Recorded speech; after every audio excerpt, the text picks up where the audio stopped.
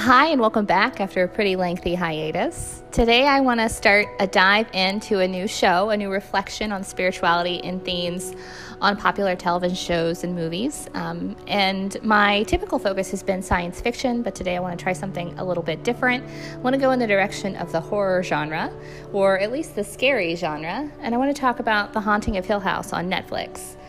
I just want to sort of touch base on some of the major themes today and maybe even speak a little bit about the characters in the first few episodes and what we learned about them, and then return for later episodes to dive deeper into what I see in this show, how I see its value, and what I think it has to teach us, what we have to learn from it. As a quick overview, if you haven't seen it, The Haunting of Hill House is a retelling of Shirley Jackson's novel. It introduces us to the Crane family, who we're going to guesstimate to be sometime in the mid-90s, move into Hill House as the parents in the family, Hugh and Olivia, set out to remodel the home. They have 5 children: Stephen, Shirley, Theodora, and then twins Luke and Eleanor. And the family moves in, gets settled in, and a lot of course, spooky things start to happen. This story is told in tandem with the present-day events. The show came out in 2018, so we'll think of it as pre-pandemic present-day events, and the telling of how these stories have played out for this family and where they find themselves.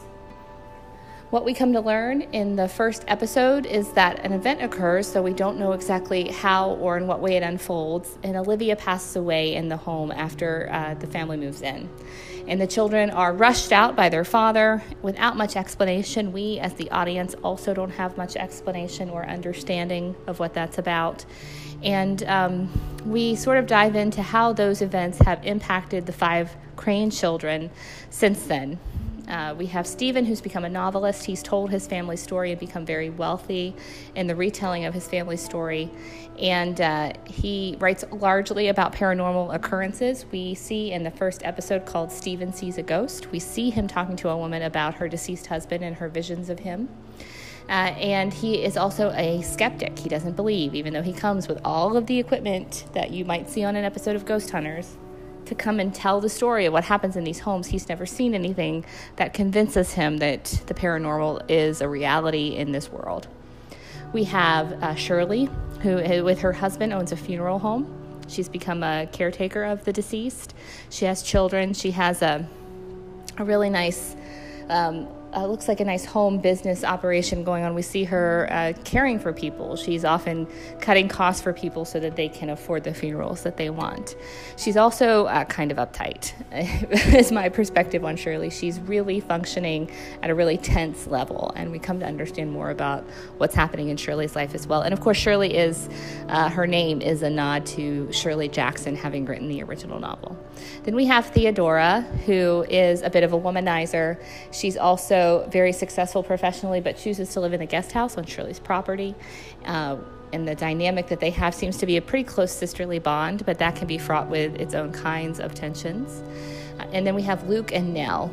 And Nell is seen throughout this episode trying to get in touch with her family members, clearly emotionally distraught this first episode, and we don't totally understand why. Again, just like with the other siblings, we come to learn more about Nell as we go along.